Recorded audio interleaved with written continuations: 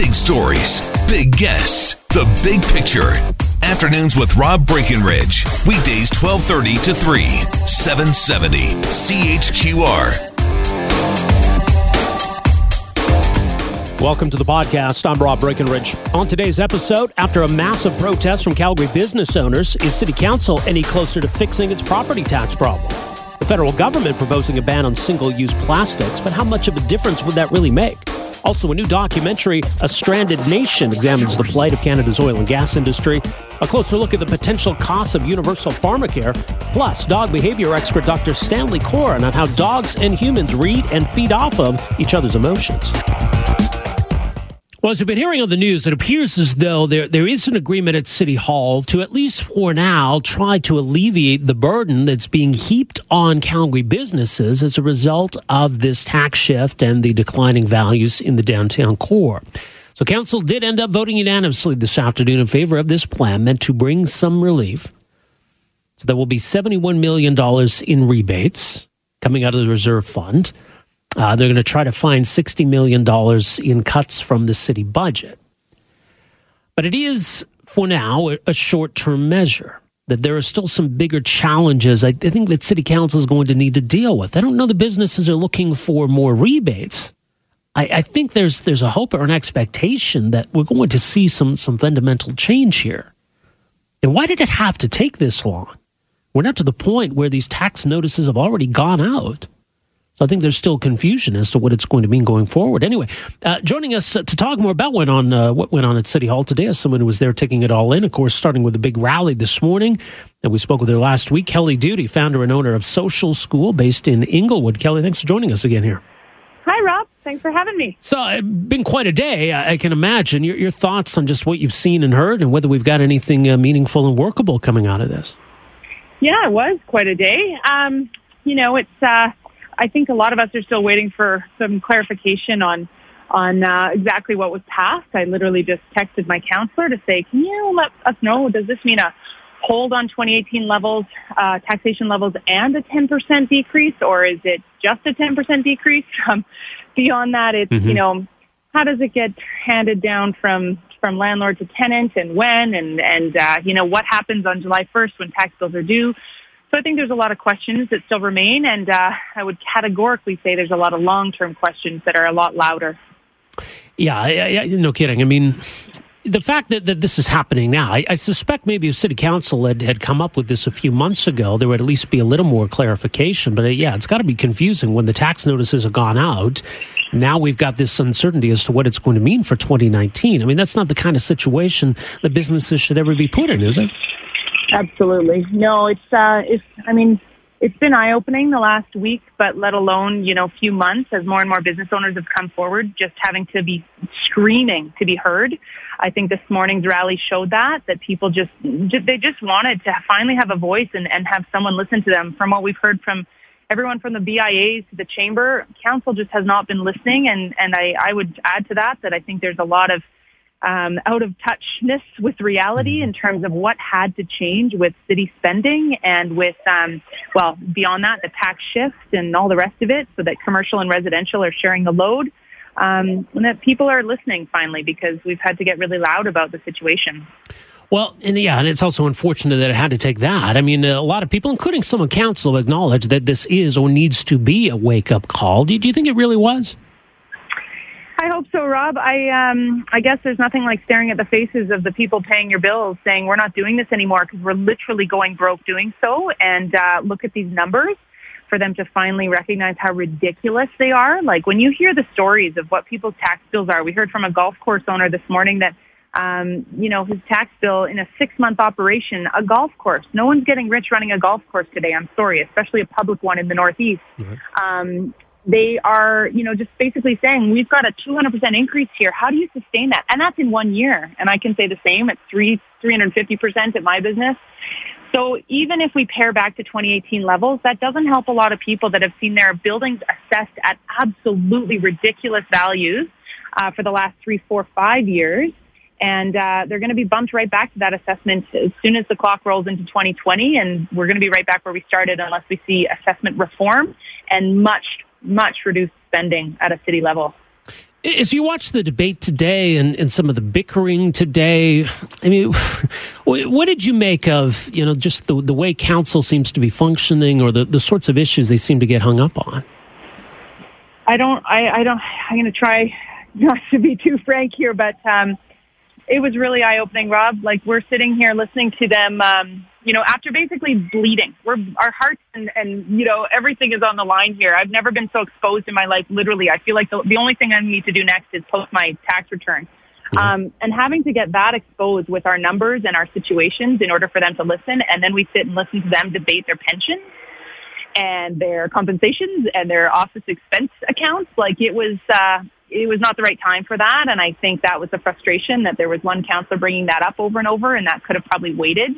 If nothing else, don't put that in front of us when we don't have guaranteed paychecks, let alone pensions, benefits, expense accounts, and here we are paying theirs. Right. Yeah, the optics are not good. I mean, it's certainly, I think it was entirely possible that things could have descended into further bickering and dissension today, and maybe this wouldn't even been voted on or passed. I guess the fact that it did, hopefully, is a step that things are moving in the right direction. Are you trying to find some optimism here, Kelly? Absolutely, yes. And I'm going to be the first to admit I am not privy, or no, I should say I'm not aware of the normal proceedings in council. And from what I understand, a 15-0 vote is not common. So that's really encouraging. I guess I feel like all Calgarians, we know we're entrepreneurial. We know that that high taxes or taxes, period, that lead to social programs. I don't think anyone that I've spoken with doesn't want snow removal and garbage removal, or to maybe cut back on a few things, so that so long as we're part of the discussion. I have been told that you will not have, planters along your boulevard anymore. And I'm thinking to myself, as I said to the mayor, and I probably shouldn't have, I don't give two craps about planters if there's no businesses along our main street. So, people just, once they're more aware, and I think we all have gotten a lot more schooled in this issue than we wanted to over the last few weeks and months since the tax bills went out. But I do believe that people are willing to pay their fair share, just not see it go to waste. Yeah, indeed. All right. Well, we'll all be watching this very closely as it proceeds in the days and weeks ahead. Kelly, thanks so much for joining us here today. Appreciate it. Thank you, Rob. Take care. That is Kelly Duty, founder and owner of Social School based in Inglewood. Their website, socialschool.io.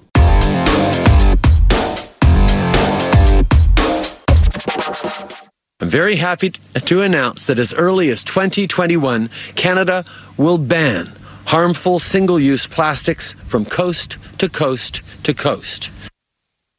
So that announcement today from the Prime Minister that we're going to ban single-use plastics, things like drinking straws, as early as 2021, which you might notice sounds like a bit of a moving target.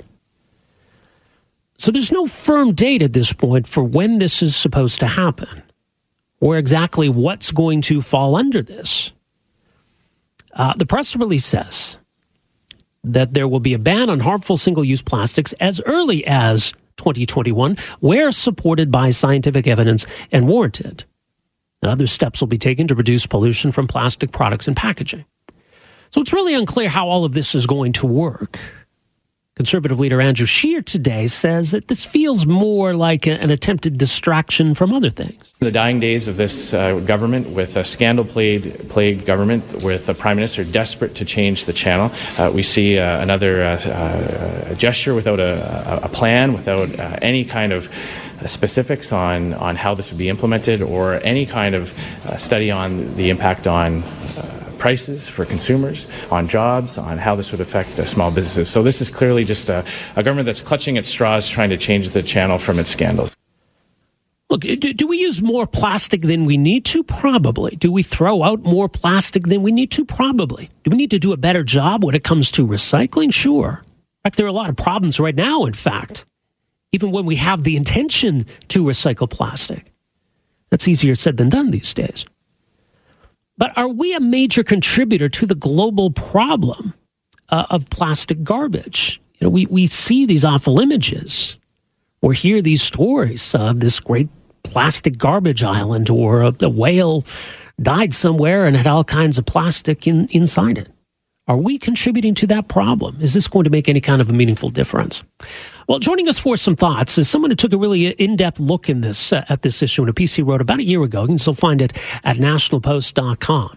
How banning straws isn't going to save the ocean. Joining us on the line is Tristan Hopper with the National Post, nationalpost.com. Tristan, thanks for joining us here today. Oh, no problem. Anytime to talk about the folly of these types of initiatives. And I can explain why. I'm not just reactionary here. Yeah, well, and we can get into it here, but it is interesting because I think on the surface it seems logical that plastic is used to make these things. Maybe we don't need to use them as much as we do. Sure, okay, fair enough. But what gets overlooked in this conversation? Yeah, so this has become super trendy in the last 3 years because there's increased awareness of the Great Pacific Garbage Patch, all the ocean plastic, which is just getting worse and worse and worse. So we've had that Great Pacific Garbage Patch for 20 years, but now it's gets deeper and deeper. So people are seeing islands in the Pacific just completely overrun with plastic garbage. They're seeing whales choking to death on plastic. So naturally, they're thinking, if we just get rid of our single-use plastics, this will get rid of it. But I want everybody in the audience to think about the last time you used a plastic straw. When you were done with it, and the Canadian audience, when you were done with it, did you throw it in a river or did you throw it in a harbor? No, you probably threw it in a garbage can, and then a truck picked up that garbage can and then put it in a landfill and put clay over the top, and it will be there for the next 10,000 years. So it's not really Canadians that are contributing to this problem. And if you look at the science, and, Trudeau likes to say he's, Mr. Science, Mr. Evidence-Based, most of the ocean plastic, like the vast majority of it, is coming from Africa and South Asia, up to 95%, according to some studies. And I think it was another study saying that 60%, I think it was 4 countries that were responsible for 60% of it, with some of the top ones being Bangladesh and Indonesia, because those are countries that don't have proper waste management. So they've seen wealthier populations. So with wealth comes more single-use plastic.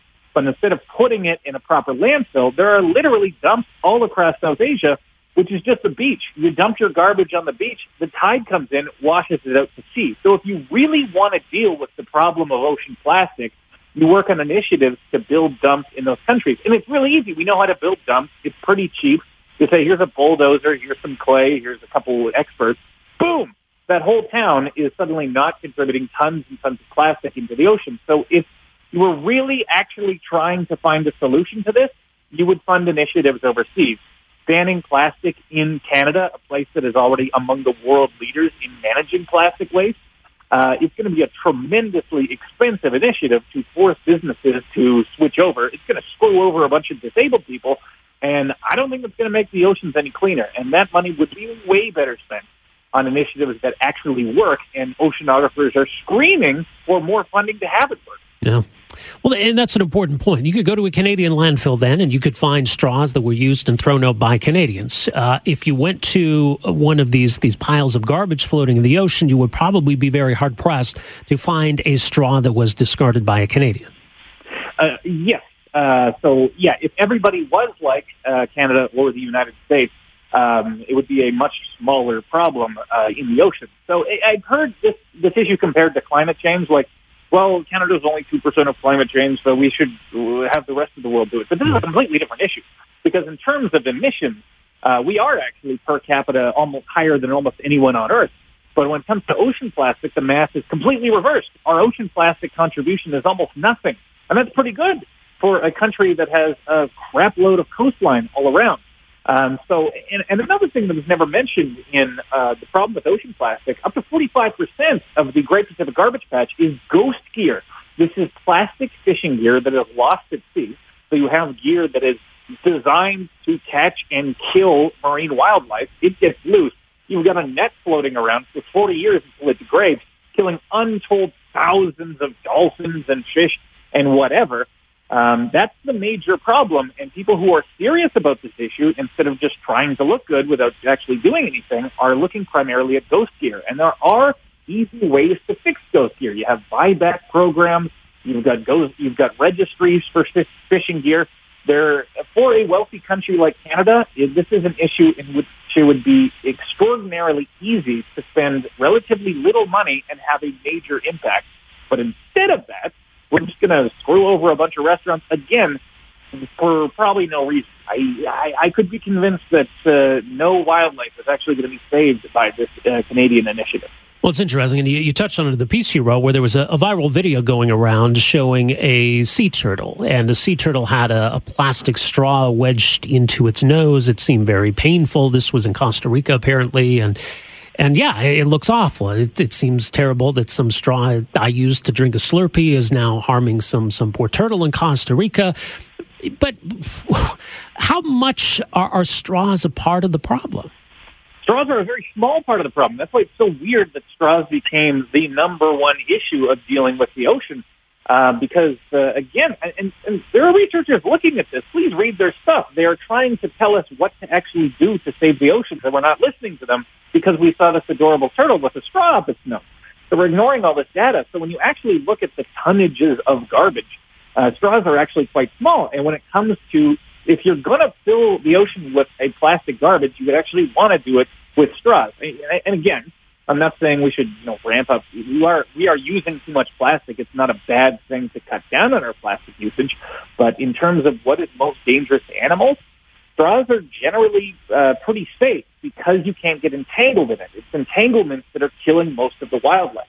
So yeah, this sea turtle got a straw up its nose, and it's a really heart-rending video. But you're not seeing the video of the thousands of sea turtles who got caught in ghost gear, who got caught in any number of plastics that, again, could be easily taken out of the ocean and the waste stream if we were funding dump development in the third world. Mm-hmm.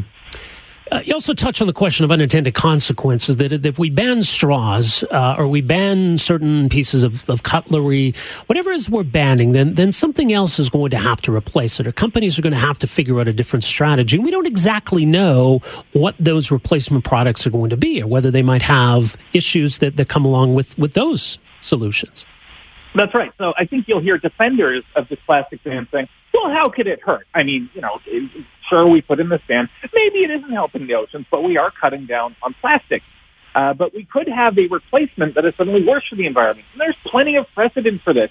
Remember all those anti-littering campaigns in the 1970s? There's a famous ad where a guy who's actually a Sicilian is pretending to be an American Indian, and there's a tear rolling down his cheek.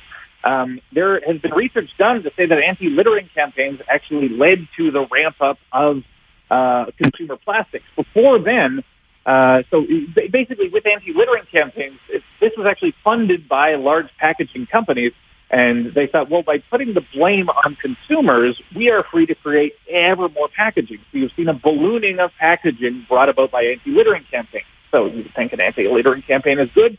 No, our garbage has quintupled over the last 20 years because of it. Or plastic bag bans are another good example. I found British data, which is referenced in the piece, showing that if you're looking at just use of resources, one of the most environmentally friendly ways to handle your garbage or to carry home your groceries is to have a single-use plastic bag and then to reuse it as a bin line. And that describes me. That describes a lot of people. You have your plastic bag and then you reuse it. If you're talking about raw resources, that's way more efficient than the alternative that we've all adopted. We have 50 million of those tote bags all stashed all over the house. So we're actually using more resources because we got onto this plastic bag trend ban. So, yeah, I'm urging people to please look at the numbers. This is a really easy-to-solve problem with ocean plastic, and you're not going to solve it if you're doing something that does nothing and then feeling satiated. So the problem at the end of this, people are going to be super inconvenienced and drinking out of sippy cups, and you can't get a fork anymore, and you got to carry around your own forks, and they'll say, well, it's all for the ocean. No, it's not for the ocean. It's a pain in the ass for no reason. Well, you can find your piece at nationalpost.com. We also retweeted a link to it. Folks can find that there. Tristan, thanks for joining us here today. Appreciate it. Thank you. All right. Tristan Hopper writes for the National Post. His piece from last year, banning straws isn't going to save the ocean. That abandoned fishing gear and third world garbage are choking the ocean with plastic, not so much urban iced coffee drinks. Now, it is true that we probably still use more plastic than we need to, or throw out more plastic than we should. There's a particular challenge with straws, obviously, that even though certain plastic products can be recycled, straws really can't. So it is maybe in a lot of cases a needless waste of plastic. I think as Tristan Hopper points out, there are certainly people with disabilities who really do require straws to be able to drink. I realize that, milkshakes, Slurpees, you kind of need a straw, I guess, or if you're driving in your vehicle, a straw is handy. But if you're sitting down in a restaurant and you order a drink, why on earth do you need a straw? So I don't like straws. I don't like using straws unless I have to. And it's not so much a plastic thing. It's just, why am I using this?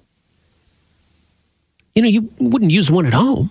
Grab a glass from your cupboard, pour yourself a glass of milk or a glass of wine or a glass of beer or a cup of coffee. You're not going to use a straw. Why would you?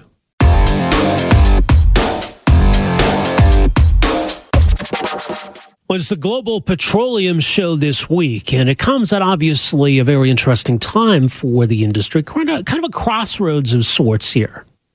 Where are we going to be a year from now, 2 years from now, 5 years from now, 10 years from now? And a lot of that, I think, is going to hinge on what happens in the coming months and the kinds of decisions that get made today, as in 2019. Certainly top of the list being the Trans Mountain Pipeline project, but also things like C-69, C-48. So I think there is maybe some optimism, certainly when you look at the potential for this industry and the kind of innovation that we're capable of. We can be global leaders. But are we going to continue to hamstring ourselves? And if we do, what are the consequences? So some pretty big questions. So there's a lot going on around the Global Petroleum Show this week. And I know tomorrow there's a big rally happening in support of the industry. You've been hearing about that. Saskatchewan Premier Scott Moe is going to be there, and Minister Sonia Savage and others. That's happening tomorrow. Also happening tomorrow is the premiere of a brand new documentary looking at the oil and gas sector, where we're at, where we go from here. The documentary is called A Stranded Nation. So the premiere is tomorrow, 4 p.m. at the New Central Library. Joining us to talk more about all of this is Heidi McKillop, director and producer of A Stranded Nation. Heidi, thank you so much for joining us here. Welcome to the program. Thank you very much for having me. I appreciate you having me on. Well, tell us a bit more about your own story and how this documentary came together in the first place. Well, basically what happened was I'm from New Brunswick originally, born and raised, and I moved out to Alberta 6 years ago. And I didn't know anything about the oil and gas industry. I certainly didn't think that it was relevant in Canadian politics. I was very much sheltered from the whole idea of it. When I moved out here, I began working as a receptionist for an oil and gas company and started to learn a lot more about the industry. I started getting mentors who were willing to teach me the ins and outs of it. And and then basically during the recession, I lost my job. And I realized through all of this how interdependent this industry is across Canada. And I realized that for my own family and my own upbringing that there was that disconnection there. And there was this idea focused around it that we don't need it. And that couldn't be further from the truth. Right, absolutely. So, I mean, is this in part telling the story of what's happening here to people in the rest of the country who maybe don't understand it? Yes, exactly. So with each interviewee in the documentary, basically what my focus was to get people, for instance, we have Frank McKenna on, and he's obviously a huge part of New Brunswick politics, and everyone respects him back east. So it was really getting those folks like Michelle Rempel to really voice their concerns and to just go on camera of what they're seeing in the industry, what the trends are, what Canadians need to know, because it's very difficult to have a debate about a pipeline when some folks don't even know what LNG is, right? So it really comes down to these very basic concepts and really understanding transfer payments, et cetera, our healthcare system, how everything is interconnected in federation. And those are all really big concepts I know can relate to every Canadian. Mm-hmm. So when you talk about a stranded nation, I mean, certainly we've heard the term stranded a lot, the inability to get our product to market and feeling as though we're kind of being cut off from the rest of the world. Is that what you were getting at? Yes, exactly. So, our major issue, obviously, is the pipeline debate and the lack of information associated with pipelines and what the purposes are, how it benefits Canada as a whole. It's our energy program that needs to be focused on. And that's really what I wanted to get from the title, is that we are a stranded nation and we really do need to be working together cross-provincially on this issue. What do you think what's your sense anyway, in terms of your own looking at this, what you've heard from the people that you talked to for this documentary, of how it got to this point, or what the main problem is? I would say that, in my personal opinion, and I'm just speaking from my own experiences about moving out west, is that there really hasn't been a lot of communication outside of Alberta. We certainly are seeing that now, and you can see that in the news. We have, our new premier that is really standing up for the pipeline issue and the misinformation being represented out there. And that's really the battle, because, when you do present this information to other Canadians and other provinces, they are really shocked by the misinformation they've been told. So whether that's an environmental issue or that they think that Canada is dirty oil, which it isn't. And that's really what the foundation, the heart of the film is about, is that, again, it comes down to federation. We are Canadians first and our province is second. And I really am worried about where this is headed in terms of that people not working together and not being in one conversation as a whole. What's interesting, because in New Brunswick, I get the sense maybe that people in New Brunswick understand this perhaps a little better than other Canadians. Certainly, New Brunswick has a strong refining industry. I know there was a lot of support in New Brunswick for the idea of building the Energy East pipeline to New Brunswick. Is it your sense then that maybe folks out there are a little more attuned to this? Yeah, and I think it's starting to change, certainly. I definitely think that there's still work to be done, obviously. But it's kind of like in Quebec as well. I think the misrepresentation is that Quebecers are against it. And there's actually quite a few Quebecers that are for it. And actually, when I was filming in Quebec City, even just talking to locals and actually getting a sense of where their mindsets are at, they're definitely coming around to the idea that, yes, maybe importing some our oil and gas from other countries is not beneficial for Canada, and it's certainly not environmentally friendly. So I think that there is a shifting, a mentality shifting that is happening, and I certainly hope with the documentary this is really going to solidify that. Yeah, let's hope so. All right, so it's premiered tomorrow in Calgary, 4:00 at the New Central Library? Yes, correct. And after tomorrow, how are people going to have an opportunity to see it? What's the plan going forward?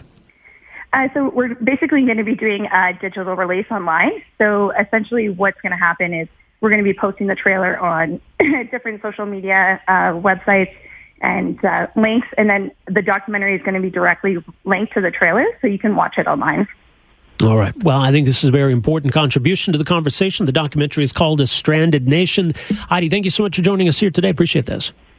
Thank you very much. It was a pleasure. All right, likewise. There you go. Heidi McKillop, director, producer of this documentary, A Stranded Nation. So the premiere is tomorrow, 4:00 at the New Central Library. You can see it there. And as she mentions, following that, there are plans to make it digitally available. So keep an eye out for that again. It is called A Stranded Nation.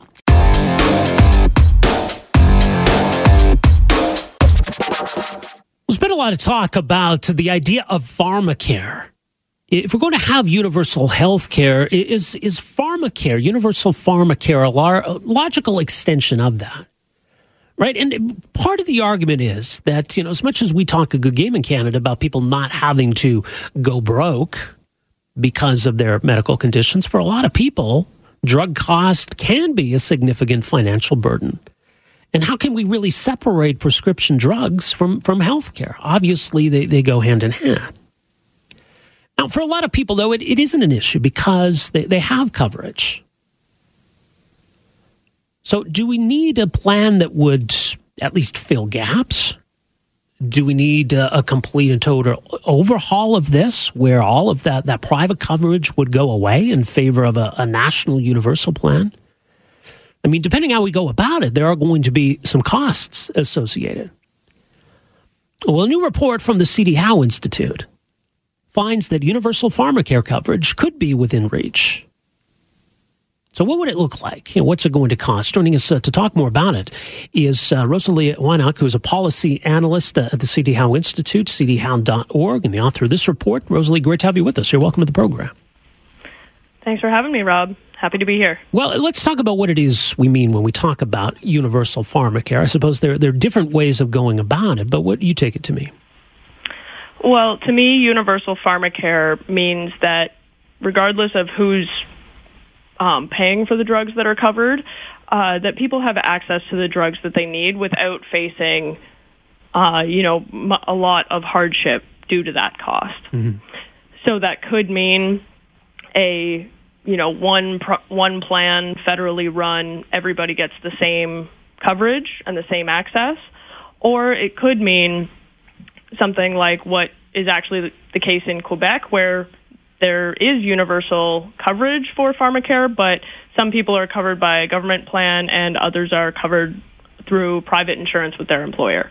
So it could mean a lot of things, but really I think that at the end of the day, it means making sure that every Canadian has some sort of prescription drug coverage that protects them and gets them the medications that they need. Well, there already is coverage that's available to low-income households, to seniors, et cetera. And obviously there are a lot of Canadians who are covered by private plans. So what kind of a gap exists? Well, the gap is, depending on the sources you look at, and what exactly you're talking about, it's a minority of Canadians. We'll say about 10% of households face costs that are over a threshold of what we would consider to be a pretty catastrophic cost, which is, above a threshold of how much income you earn. So though there are public programs for low-income residents and seniors, it may be that the drugs that individuals need aren't included on that plan, or that there's people that are, past the line where they actually qualify for coverage via some public plan, but are employed in a job that doesn't offer the sort of comprehensive coverage you would expect from an employer. Okay. So there is also gaps in coverage for those that may actually have some form of coverage, but they aren't covered enough, or they're not covered for the right things. And there's this section of the population that might be, say, the vulnerable working poor. Mm-hmm. Okay, so in that sense, the gap is bigger than just those who have zero coverage. It would include people who have some coverage, but it may be limited depending on what it is they find themselves dealing with. As well, coverage varies across the country, so even in the provinces that have plans, a person making the same amount of money with the same medical needs may actually face much higher out-of-pocket costs in one province compared to another. And so that's also something that's really motivating the call for some sort of universal coverage, is this idea of ending the postal code lottery, where, if you're a resident in Ontario, you may have access to treatments that you wouldn't be able to access if you were in Saskatchewan or Manitoba.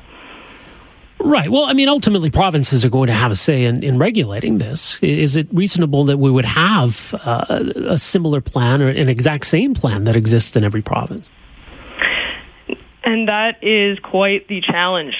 At the moment, you're right, we do have basically 13 different systems across the country as well. Each province operates different plans within each province. There may be a different plan that covers seniors than the one that covers low-income people.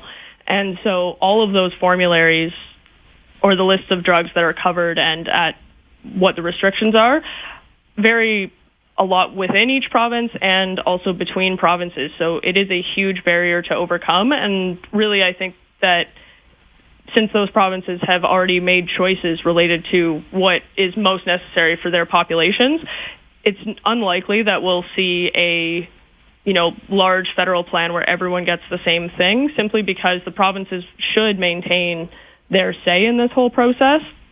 And because we're all starting from different baselines, a different amount of progress would need to be made by provincial governments. And so I think that this is going to be not a short process to getting everyone some form of coverage. It's going to take a certain amount of negotiations between different levels of government, and all of that's going to take time. So in the meantime, I think that there is the opportunity for the federal government to at least set the baseline and, maybe attach that to some funding to get provinces motivated to actually begin this process of developing a formulary that would be acceptable across the country. But I think that process would take years, and we could fill the gaps much more quickly with say, a mixed public-private approach like what they've done in Quebec, which has successfully had universal pharmacare coverage for more than 20 years. And one of the other things about Quebec is that it's managed to do that without actually increasing provincial spending on prescription drugs, much more than, it's comparable to other areas in the country. So it definitely is possible for us to achieve universal coverage. Whether or not that means that every province is going to get the same thing, I don't think that will happen, but it is something that we should work towards in the future. Mm-hmm. Well, and when you look at a couple of different options, the Quebec kind of option, it would certainly seem to cost less. Yes, in my research, I do cost out these options. So one option is that I basically estimate how much it would cost for existing provincial plans that cover low-income households and seniors if you were just to expand that and give that first dollar provincial coverage to everyone that's uninsured. And that would cost about $5.4 billion across the country, whereas the Quebec model, which has a funding mechanism, and there's a whole lot of other details that I won't get into, but the implementation cost of that appears to be about $2.2 billion. So the estimate shows that it could be significantly cheaper than just simply expanding the existing provincial programs. Really interesting. More at cdhow.org. Rosalie, appreciate you making some time for us here today. Thanks for this. I'm always happy to talk about pharmacare. All right, there you go. Rosalie Weinach, who's policy analyst at the C.D. Howe Institute, author of this report looking at various options that might exist if we want to go down this path, but they do come with price tags, obviously.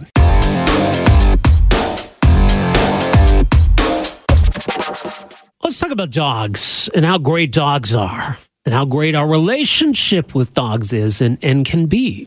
And in terms of having, some kind of an emotional connection to our pets, certainly we feed off their emotions, right? When you can tell that your dog's happy, it helps brighten your mood. And if it seems like your dog is feeling down or not well, it brings down your mood. So we do feed off of how they're doing, but does it go the other way? And some interesting new research suggests that it does. That canines essentially absorb our emotions. So this is some researchers out of Sweden who found that, quote, dogs are quite good at understanding humans. They're definitely better at understanding us than we are at understanding them.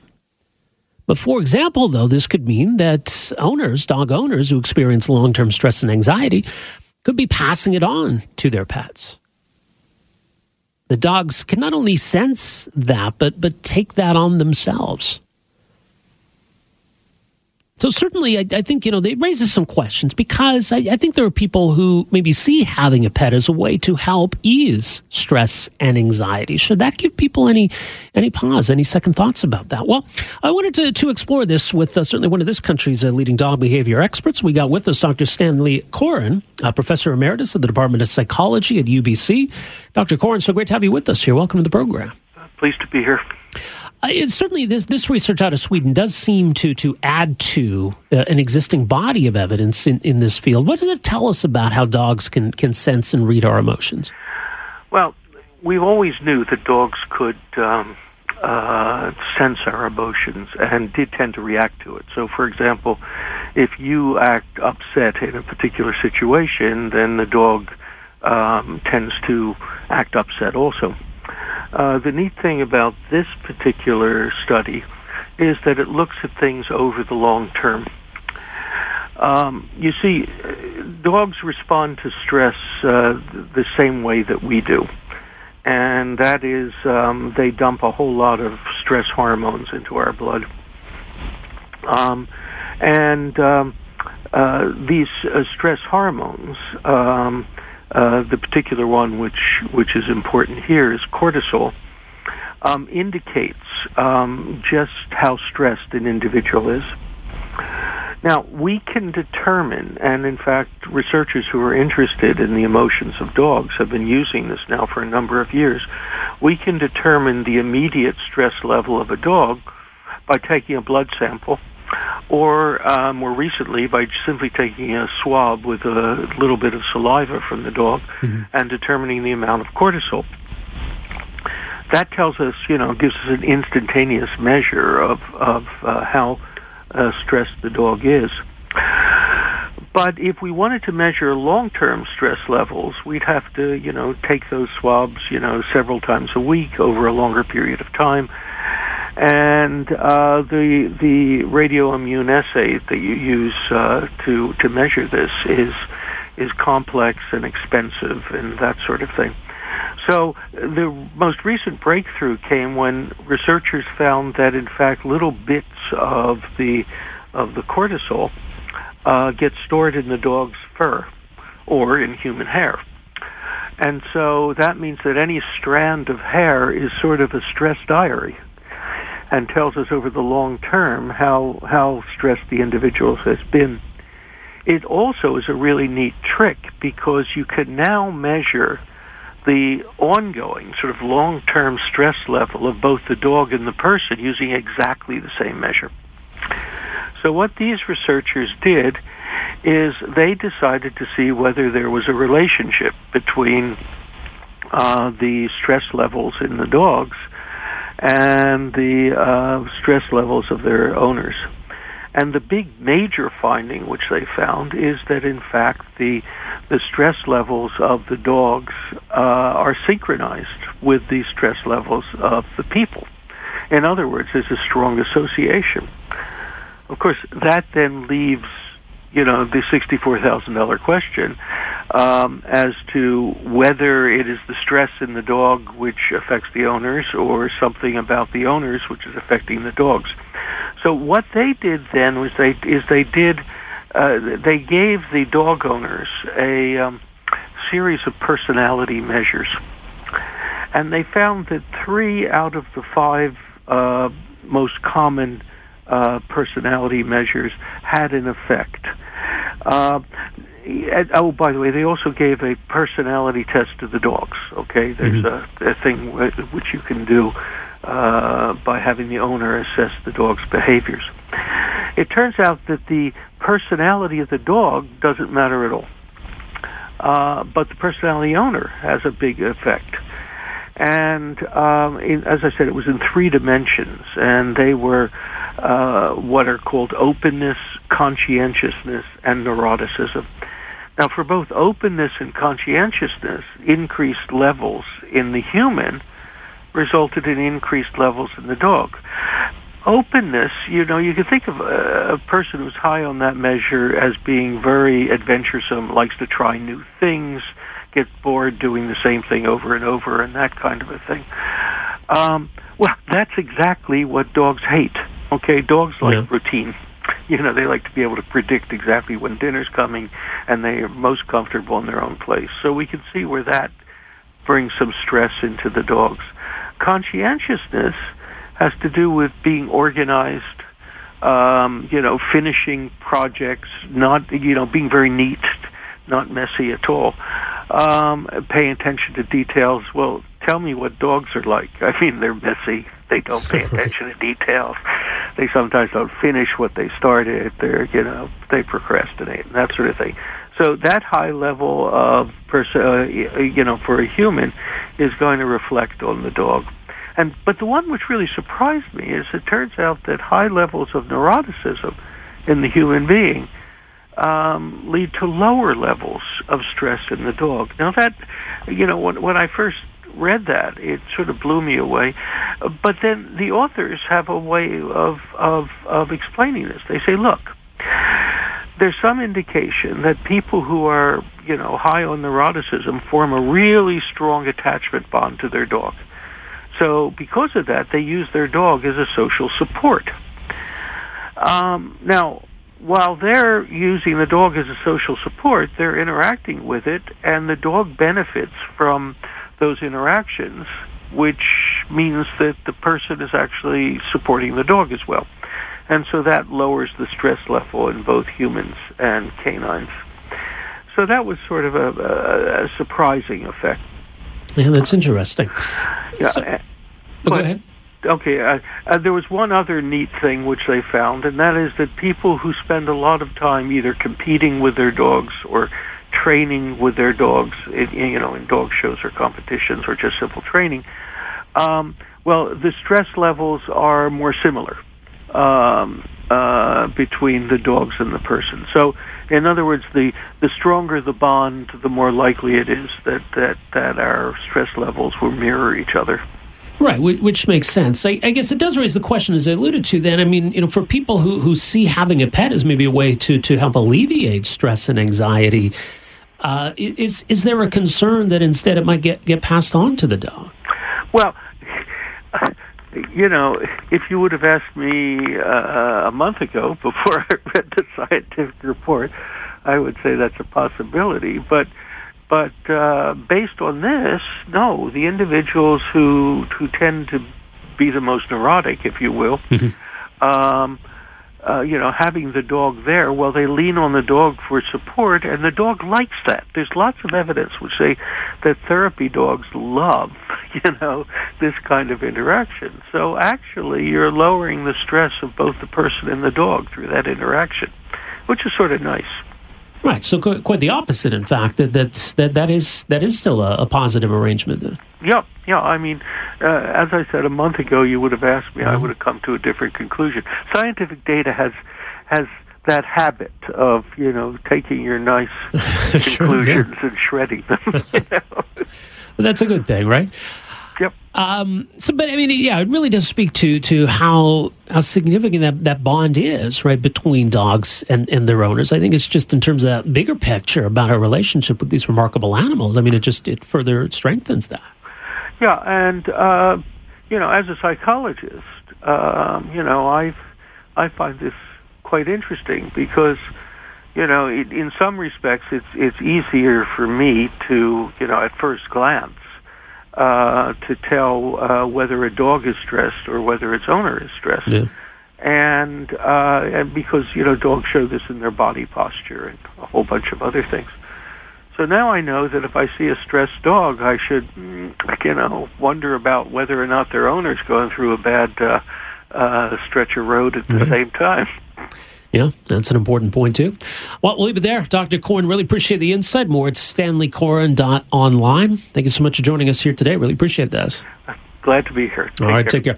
That is Dr. Stanley Coren, a dog behavior expert, a professor emeritus at UBC, stanleycoren.online. Thanks for downloading and listening to the podcast. Don't forget to subscribe, rate, and review for free at Apple Podcasts, Google Play, or wherever you find your podcast. You can also find me on Twitter at Rob Breckenridge. And you can email me, rob@770chqr.com. Talk to you next time. Afternoons with Rob Breckenridge, starting at 12:30 on News Talk 770 Calgary.